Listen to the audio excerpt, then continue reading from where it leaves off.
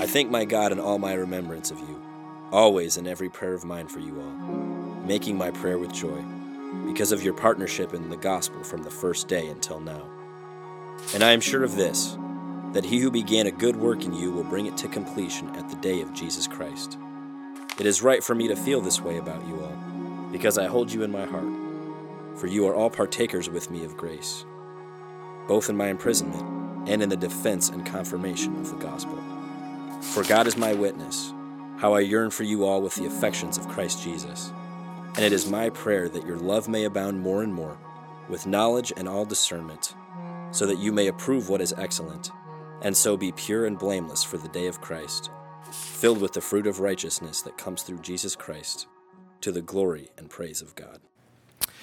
Yes, we are chasing joy through the book of Philippians. I can't wait to dive into that.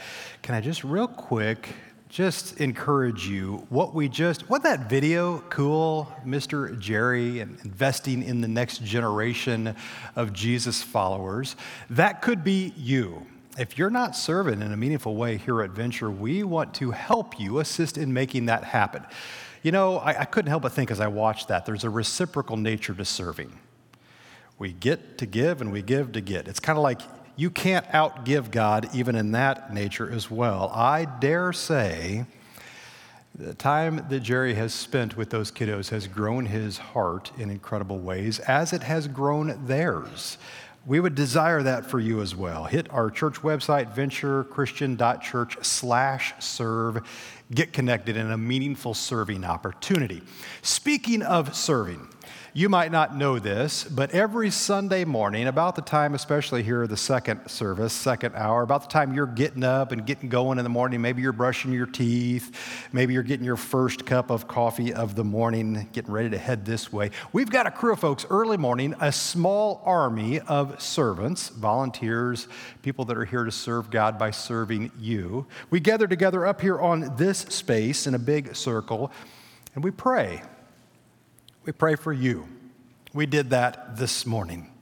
And as we were talking right before we prayed, I shared with that crew. I'll share the same thing with you today. I reflected back on last week. You know, we shared a picture last Sunday. Pastor Tony, who was just up here in this space, he texted out to the whole church staff an image, a picture he took of some spring bulbs poking their way up through the ground down by door number 3. One of you planted those bulbs back in our New Life season last fall, anticipating the spring that's coming up. Well, they were starting to come up. We joked about how they're all confused. They're even more confused today. I think it was -2 when I got up this morning. Oh my goodness, it's cold out there. I was curious, so I did a little bit of research. And by research, I mean I Googled this. I wanted to know, hey, how late in the year can you plant a spring bulb and still with some certainty expect to see it about Easter time? Maybe you're curious as well. I thought it was like November. You have to plant it nope, this is what it says. After the first frost or snowstorm, you might assume that your bulb planting days are over. I sure did. But as long as the ground is workable, hold on to that thought, you can plant bulbs. This means that you can plant bulbs as late as January. I looked up, I think we're zone 5, just barely. That's what they're talking about here. If you dig a hole deep enough to plant it. Plant tulips and daffodils as late as the end of January. It's frigid out there today. You can't do it right now, but I hear there's a heat wave coming. By Thursday, it's supposed to be 51 degrees. I bet you could get a spring bulb in the ground then. Some of you are thinking, hey, I'll do that on Thursday. I want to take that thought and extend it just one step further. Could we think about the spiritual realm? Part of what we're doing here as we chase joy, this journey through Philippians, we're trying to even things out just a little bit. Happiness, sadness, fear, at rest. The human emotion, oh my goodness, we're just up and down like this, right? Joy is designed to be a baseline, a steady state we lean into. You can do this. You can plant this deep in the soil of your heart.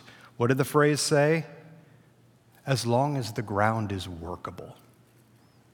Is your heart ready for that? Is the soil workable? I pray it is. As we dive in, I can't wait to hear what God has to teach us today. If you have not done so already, open up one of these journals. By the way, if you haven't grabbed one of these, get them while they're hot. They're almost gone. They're out there in the lobby. You can grab one of those or open your Bible to Philippians chapter 1. I'm in verse 3. The title of today's message is Thank You. Paul is, before he dives in with instruction and encouragement and challenge to the Philippian church, he's simply saying thanks. That's a good principle right there.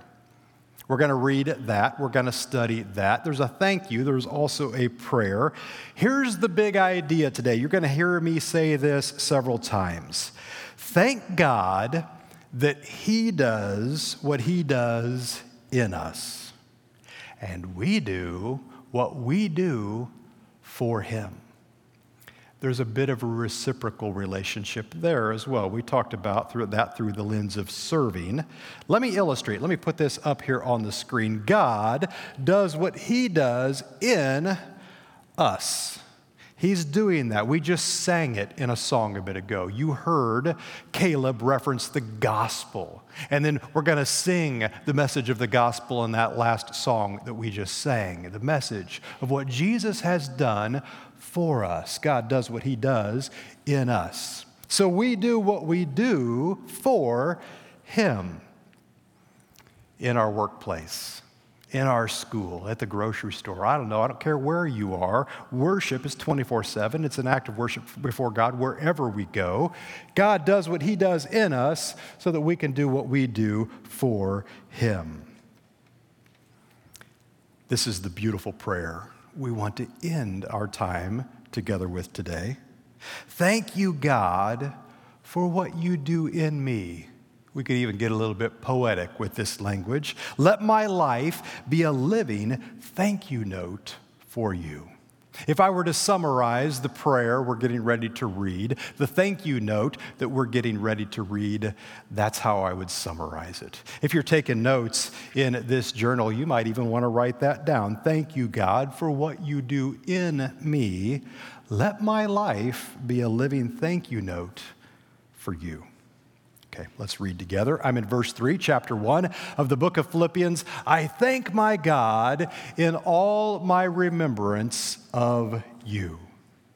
I told you early on, I memorized this years ago in the 1984 version of the NIV. That group of translators translate that phrase just a little bit different. I thank my God every time I remember you. Every time you come to mind, I thank God because of who you are and what you've done in my life. I kind of love that.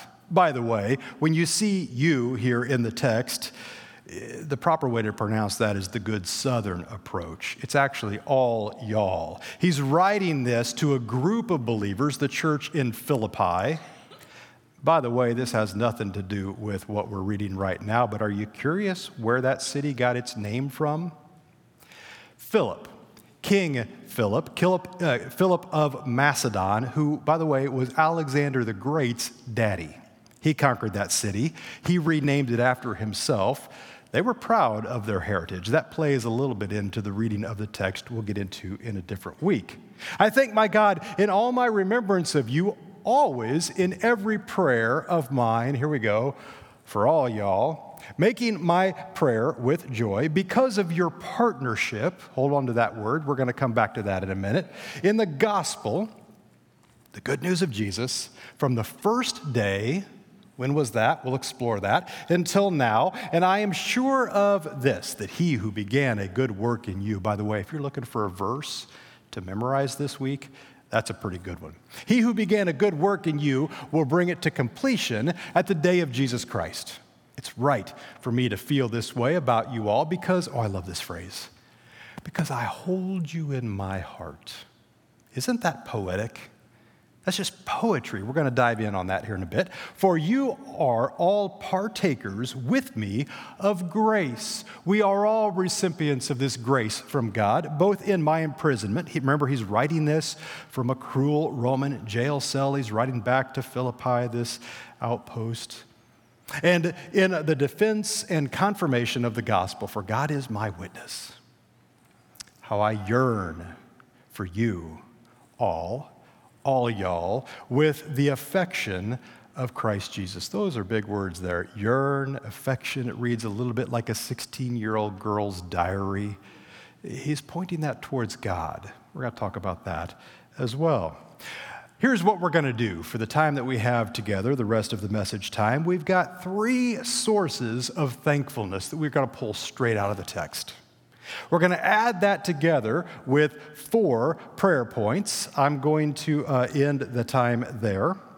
Actually, let's go back 1 slide, and I want to read to you that part, the prayer points. It's my prayer that your love may abound more and more with knowledge and with all discernment, so that you may approve what is excellent, and so be pure and blameless for the day of Christ, filled with the fruit of righteousness that comes through God, Jesus Christ, to the glory and praise of God. Let's go back to our slide. 3 sources of thankfulness. We're going to spend most of the time in that first chunk of Scripture. Then we're going to land the plane with 4 prayer points. We just read that part of the text. You add those together, well, that's a pretty good start to chasing joy. A start, you say? Week 3 of the series? Well, yeah, week 1 we did an overview. Last week we preached a whole sermon on 2 verses, looking at who the letter is written to. We're going to dive in a big way today. Let's talk about 3 sources of thankfulness. If you're taking notes, you probably want to write these down. Remember, thank God that he does what he does in us, and we do what we do for him. Here's the first source of thankfulness. Verses 3 through 5 talk deeply about partnership. You've got the Apostle Paul writing back, and he's grateful, he's thankful for the partnership that he has together with this group of believers. 3 things stand out. The first is partnership. We see this in verse 5. Because of your partnership in the gospel from the first day, we need to examine that. What's he talking about? Until now. We're going to look at that as well. But partnership is a big deal. Paul was chasing joy several ways. He's chasing joy by remembering, first of all, healthy church dynamics. He's remembering what happened in Philippi, and here he is writing from a cruel Roman jail cell, and it's warming his heart to remember some really healthy things that he experienced while he was together with that church. Here at Venture, you hear us often talk about how we seek Jesus and we see you. The first part of that is we're calling you to venture home. Come home. Venture home. You're one. We would invite them to join us here in a healthy dynamic of home as well. That's my favorite metaphor in all of Scripture for us, for who we are. We're a family. We desire to be a healthy family. With healthy family dynamics, Paul is remembering some of those. I couldn't help but think about that this past week. I've told you a few times now that we've bought a new to us house, and we're in the middle of doing some much needed renovations. And I keep thinking about the first church that I served. Several times I've gone to pick up a tool, or I've had a moment where I'm getting ready to do a thing, and I think about a friend of mine from years ago. His name is Tim Sipe. Tim and Becky. A little bit older than Dawn and I. We were just starting out in ministry, but quite honestly, both of us were a little older than them in the faith. We had been walking with Jesus for a little while longer. They were fairly new to faith. And I remember that reciprocal relationship well. Tim, he had some wisdom from life experience. His kids were actually in my youth group. I was the youth pastor. We bought an old house, and we spent 5 years remodeling that house. I can't even tell you how many times you'd find Tim at my house with a tool of his that I had borrowed to accomplish a chore, and then he would gently and kindly and lovingly show me how to use it well. Sometimes I'd join him at his house to work on one of the projects at his house because he was also remodeling his own home. And I couldn't help but think about that healthy dynamic, and I look back at that season with fondness, and I can't help but wonder, is Paul doing some of the same thing here? He's thinking about a healthy family, a body of Christ, and what he experienced there in Philippi. He's looking back with fondness at healthy memories. By the way, they were a source of joy, not just with the church in Philippi, but during that same season, he's writing letters to other churches. Look at the language that he uses with those churches, with those letters early on in Colossians chapter 1, verse 3. We always thank God for the Father of our Lord Jesus Christ when we pray for you. Hit the next one. We're in Thessalonians, the church in Thessalonica. We always thank God for all of you and continually mention you in our prayers. Can we go back one slide? All of the Thessalonians, not all of the Colossians, he's thankful for. Feels like there might be another story there. I wonder what he was thinking in that moment. All y'all. That's the language he uses with Philippians as well. He says from the first day until the last. We should unpack that just a little bit. There's some good context here that will serve us well as we continue to study this book together. What was the first day? I'm so glad you asked. If you've got your Bible open in front of you, go back a few books. The fifth book of your New Testament, Matthew, Mark, Luke, John, Acts. Go to Acts chapter 16, I believe. Chapter 16 at verse 15, we read here about the day, the first day, when the church in Philippi is planted. It's launched. Note that it's launched in the context of hospitality. That's a pretty good way to launch a church. Look at the story here. When her name is Lydia had opened up her home, and the members of her household were baptized. The church begins with a baptism service. That's pretty cool. Lydia invited us, Paul is writing this, into her home. Hospitality. She said, if you consider me a believer in the Lord, come and stay at my house. And she persuaded us. And he starts doing Bible studies. And they start talking about who Jesus is and what he has done. And more people are invited into her home. That's the context, the launching of the church in Philippi. I love that. That's the first day. Until now. What's the dynamic, the healthy church dynamic that's happening in Philippi in the church? Remember, this is written to the saints in Philippi. What's happening now? Well, there's some giving and receiving, a reciprocal relationship going on with Paul. Check this out, Philippians chapter 4, he talks about it. Skip ahead to verse 15 of chapter 4. And you Philippians yourselves know that in the beginning of the gospel, when I left Macedonia, I left your region, took the good news of Jesus with me to go plant a church somewhere else. No church entered into partnership with me in giving and receiving except you only. You guys modeled this so well. Even in Thessalonica, you sent me help for my needs once and again. No wonder he's thankful. This church doesn't have a lot of resources. We learn elsewhere that they're fairly impoverished, but they are giving in an amazing way to further the gospel of Jesus Christ. That's what's happening now. Even at the end of the book of Philippians, he references this through a courier. They have sent encouragement and funds to him to further the gospel message. Philippians chapter 4, verse 18, I've received full payment and more. I'm well supplied, having received from Epaphroditus the gifts you sent, a fragrant offering, a sacrifice acceptable and pleasing to God. Thank you. I can't help but think about this truth, adventure. We have a heart for global missions. We have partnerships with the gospel literally all over the world. We talked about this a fair amount during New Life. It bears repeating. When we give on a Sunday morning, or maybe you do it online during the week, you're literally fueling gospel advancement around the globe. We desire partnership, us and them, mutual encouragement, prayers that go back and forth. This is the model that Paul talks about. In the middle of this, he's recalling pleasant memories. I suspect he's writing in a drafty Roman house arrest likely, or maybe it's a Roman jail cell. He's writing this letter back. And maybe it's a cold day like the last week or so, and he's discovering all of the drafts that are coming in. And he's writing back, and his pleasant memories are warming his heart. Pleasant memories are a blessing in difficult times. You know that. I love this phrase. Somebody said it this way: God gave us memories so that we might have roses in December. We remember back to when they were blooming. And then that reminds us that they will bloom again. That's a pretty good reminder this cold January season. Pleasant memories are a blessing in difficult times, but hear this: memory can be a curse instead of a blessing. Some of you know this all too well. Maybe sin. Or you just plain messed up. And those memories still haunt you sometimes in the middle of the night.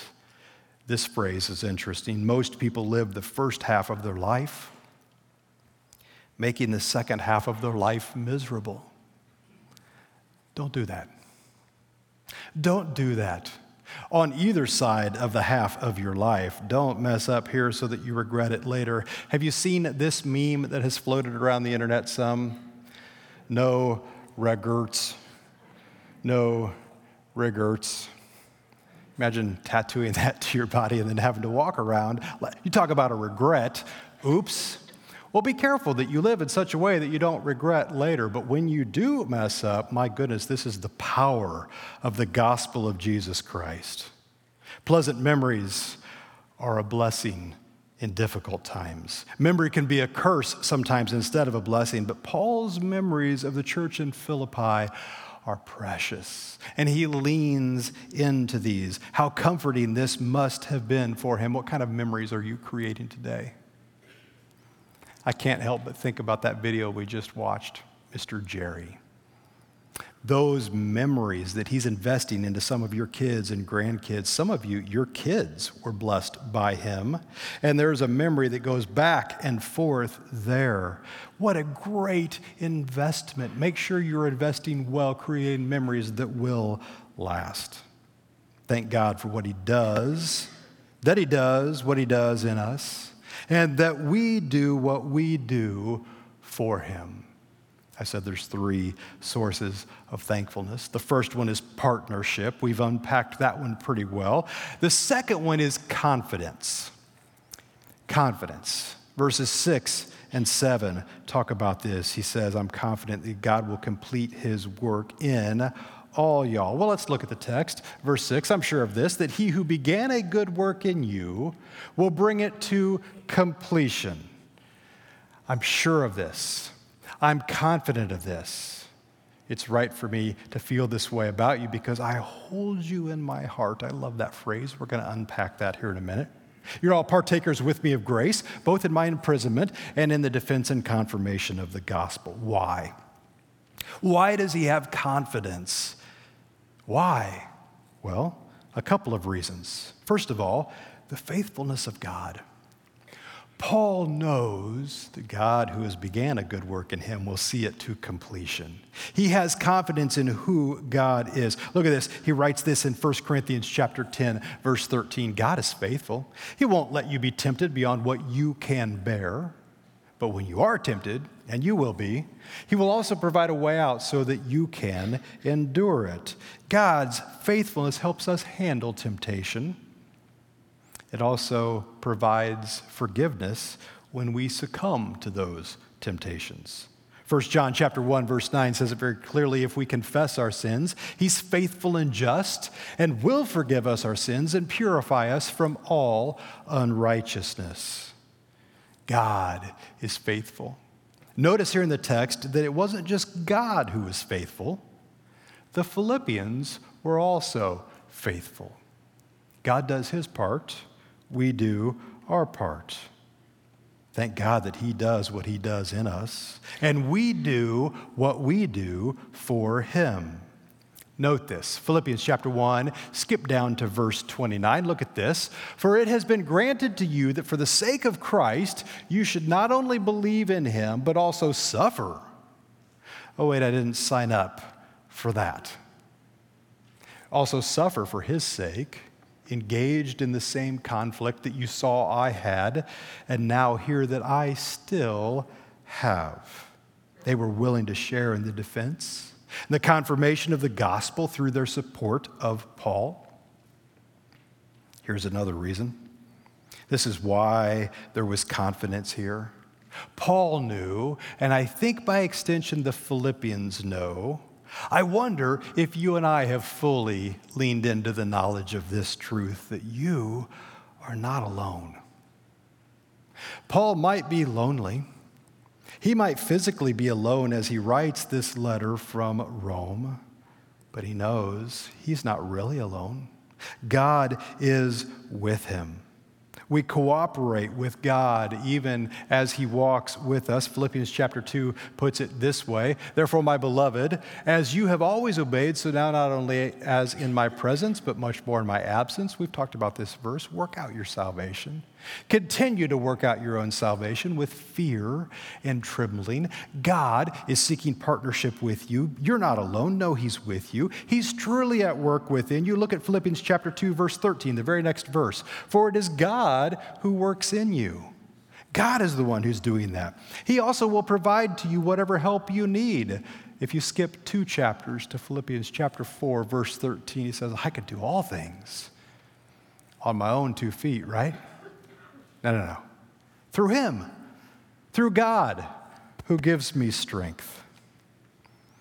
In Hebrews chapter 11, we see this referenced as well. "See to it, brothers and sisters, that none of you has a sinful, unbelieving heart that turns away from the living God. But do this, encourage one another daily, as long as it's called today, so that none of you would be hardened by sin's deceitfulness."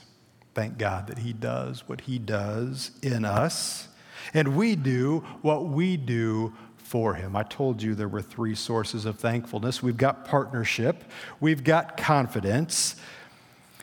Can we take a couple minutes and talk about heart? Paul leaks his heart in this letter. I said earlier it reads a little bit like a 16-year-old girl's love letter. He's not all sappy with romantic love here, but he's talking about true heart strength, a heart posture. He uses words here like longing. Well, let's look at it. He says, "Because I hold you in my heart." What a beautiful poetic phrase.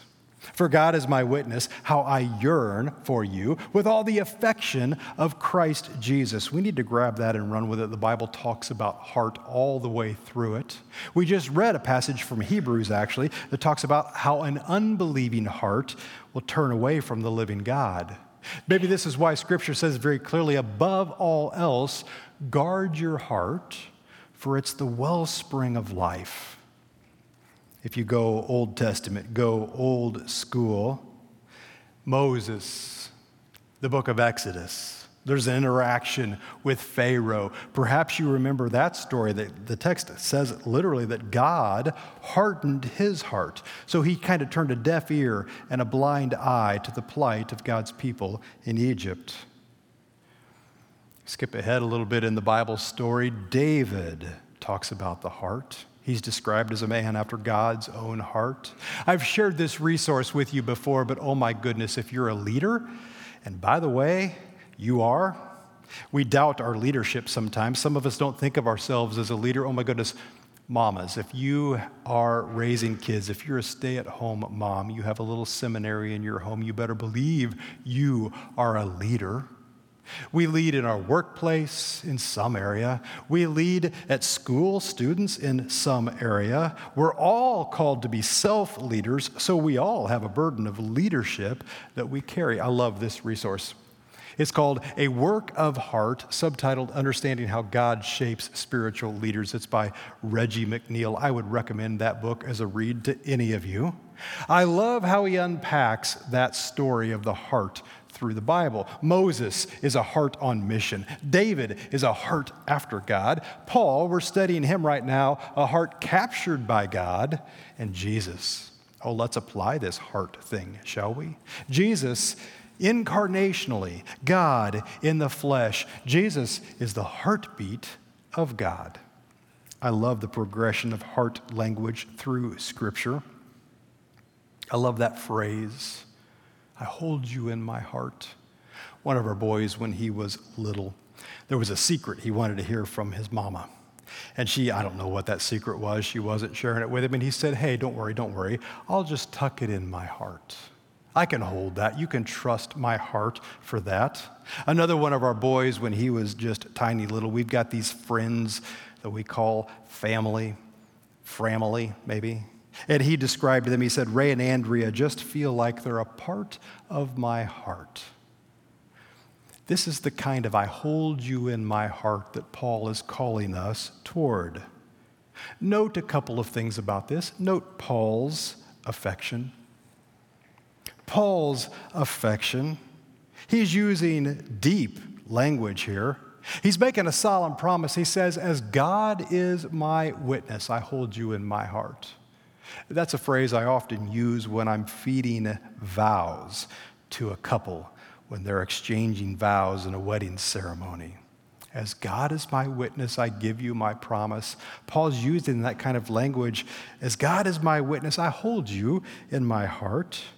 And he describes it as the affection of Christ Jesus. Well, what is that?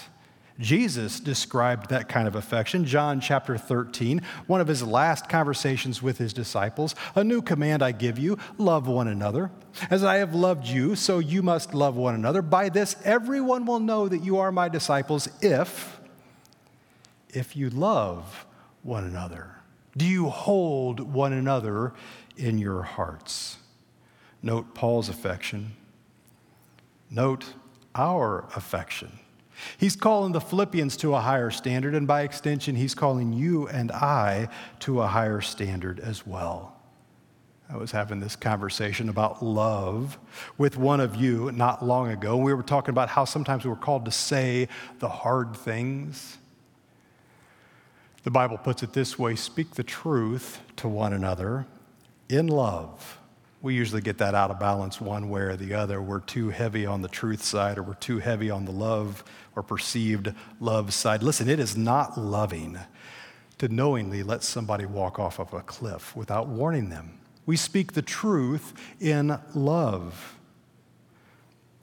It's not loving to pull a punch and lie to one another by not speaking the truth. This is how the world, by the way, will know that we are disciples of Jesus. John chapter 13, did you see it? By this, everyone will know that you're my disciples if you go the extra mile. If you love all y'all, if you love one another well.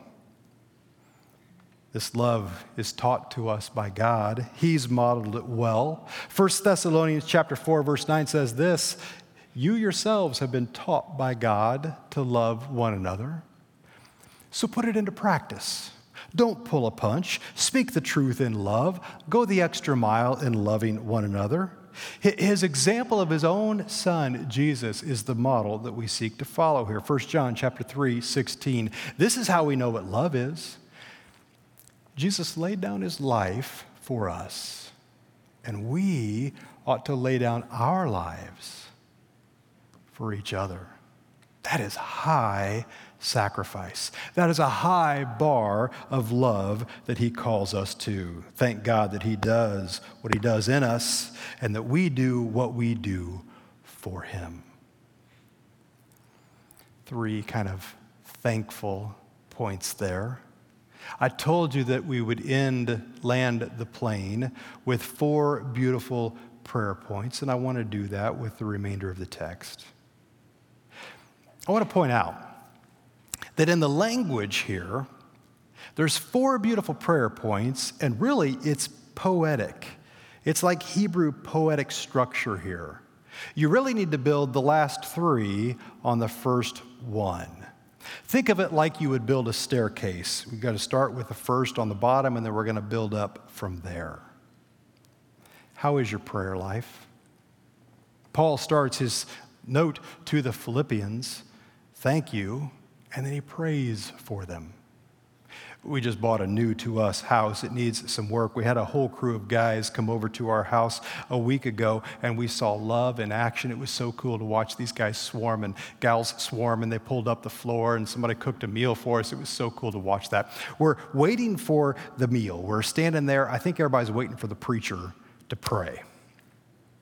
While we're waiting, I look over and my friend Russ is looking at the staircase, and I just kind of see a look on his face. He kind of cocks his head a little bit, and he grabs a level that's there, and he walks over and he puts it on the staircase. And I think, oh, he sees something. As a new homeowner, I'm curious what he sees because I know he knows what he's talking about. What do you see? Oh, nothing. I don't think I see that. Well, I saw it a few days later. I'm in there. I put my own level on there. And not so much looking from this direction, but when I walked around, I looked at the staircase this way. I saw that each of the treads is leaning just a little bit like that. This leads to a conversation. Dawn and I are talking about this. And hey, this house has some issues. It's an old house. And then we started using the word charming. You know, charming is kind of a code word for janky, right? Are your prayers charming? Are they janky? Maybe we need to build up the structure of our prayer life just a little bit. Here's 4 prayer points. They build on one another. Let's grab them from the text, and then we're done. This is what he says. It's my prayer that your love may abound more and more with knowledge and all discernment, so that you may approve what is excellent, and so be pure and blameless for the day of Christ, filled with the fruit of righteousness that comes through Jesus Christ to the glory and praise of God. It's poetic. There's 4 prayer points. They build on the first. It's this. As we pray this week, here's what we're praying for. We're inviting God to fill our hearts with more love. It all gets built on there. More love. Did you see it in the text? It's my prayer that your love may abound more and more. We want more love. Paul's praying that for them. He's praying that for us. We're praying that for each other. We're praying that for our own hearts. How about the second one? We build on love with more excellence. Do you see it here in the text? That you may approve what is excellent and be pure and blameless. More excellence. Lean into that. God, let me do better for you. Here's the third prayer point, more purity. Do you see that there in the text? And so be pure and blameless for the day of Christ. God, come into my heart. This week, I'm building on the base of love. I want to be more excellent. And God, would you purify some of the rottenness inside of me? I don't want to be haunted the second half of my life with mistakes I make today. Guard me against that now. And fourth, definitely not the least, more righteousness. As I pray for more love and excellence and purity, my goodness, God, would I look more like you? We pull that straight out of the text. Fruit of righteousness. What I do, what I plant today, those bulbs this Thursday that I stick in the ground, the things that I open my heart up to right now as we study the text together, that there's a harvest of righteousness that comes later. That's what I'm praying for. Would you stand up with me? I want to pray toward that end right now. I want to pray for this week that we're getting ready to step into. Can I remind you, we've been saying we thank God that He does what He does in us, and we do what we do for Him. And here's the beautiful prayer that we started with, and we would conclude it with this. Thank you, God, for what you do in me. Let my life be a living thank you note for you. Would you bow your heads? God, I thank you. I thank you for what you've done in us. I thank you for the gospel that does its work transforming our lives. We thank you. Lord, as we think about the week we're getting ready to step into, as we respond in worship right now, would you fill our minds with things, with opportunities, with people that we can do what we do for you. We're grateful. We thank you. And we want our lives to be a living thank you note to you for what you've done. It's in your name, in Jesus' name, we pray together. Amen.